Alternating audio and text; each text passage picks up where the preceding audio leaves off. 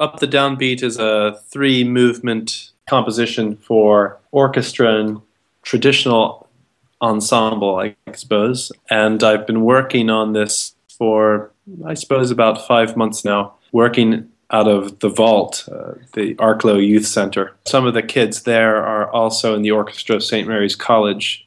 So I'm working with the rest of the orchestra in St. Mary's College as a consequence. So we have a nice large ensemble.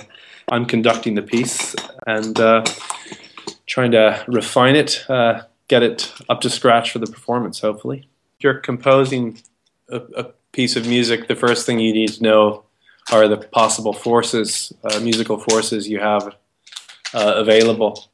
So, early on I wasn't sure at all what would be the case in those terms. But as, I got to know the young people there, I discovered, they're guitar players, they're percussionists, some people who didn't have really defined musical sort of expertise, but I found them all very musical. And then so I started working with a guitarist and a whistle player quite closely, Daniel Breen and Sean Fox in the center. And there was a double bass player who's originally from Poland, and she's great. She's a really great player. And a viola player, and they led me on to the St. Mary's Orchestra, and that very much informed the forces, as I say, that we had. Then I had an orchestra with, the full range of orchestral instruments. So that was the first thing, what musical instruments we had. The next thing, of course, is what they're used to playing and their level, obviously, what they can handle. And that took more negotiation. That was tricky.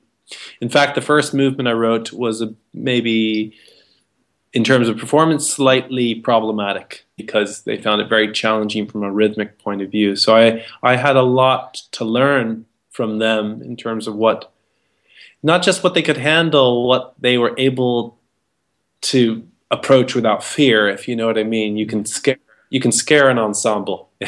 even if you know they can pull it off, you can scare them. I didn't know these young people, mostly young women in the orchestra. And they didn't know me.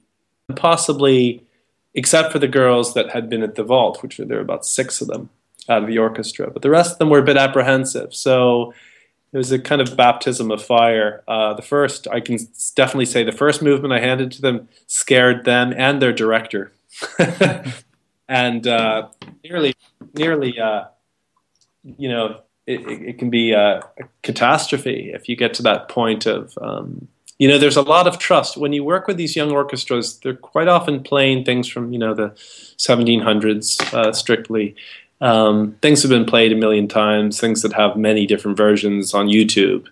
So the idea of playing something that they've never heard is really unusual. So the first thing they do is they play the MIDI, the computer version of it, which is, first of all, god-awful and, not representative of the piece. The piece, they're going to make the piece, but transmitting or conveying that to them is difficult. It's difficult to explain to somebody this piece doesn't exist until you play it, which is the most exciting thing.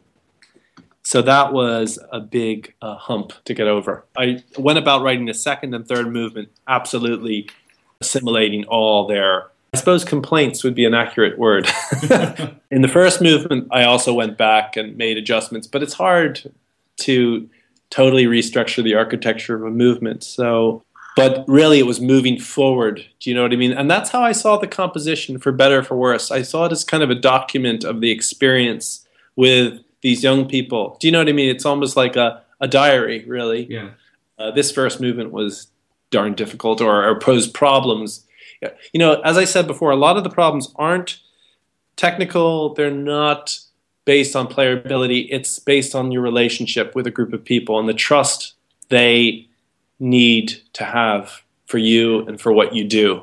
And it's vital to establish that trust from the outset. This is a learning curve, and that's why we do it. And that's what I think music generation, in terms of working with composers, is trying to establish. Like, what does it take for composers to work with budding musicians? And this is a really important element, I think, in the relationship, the trust.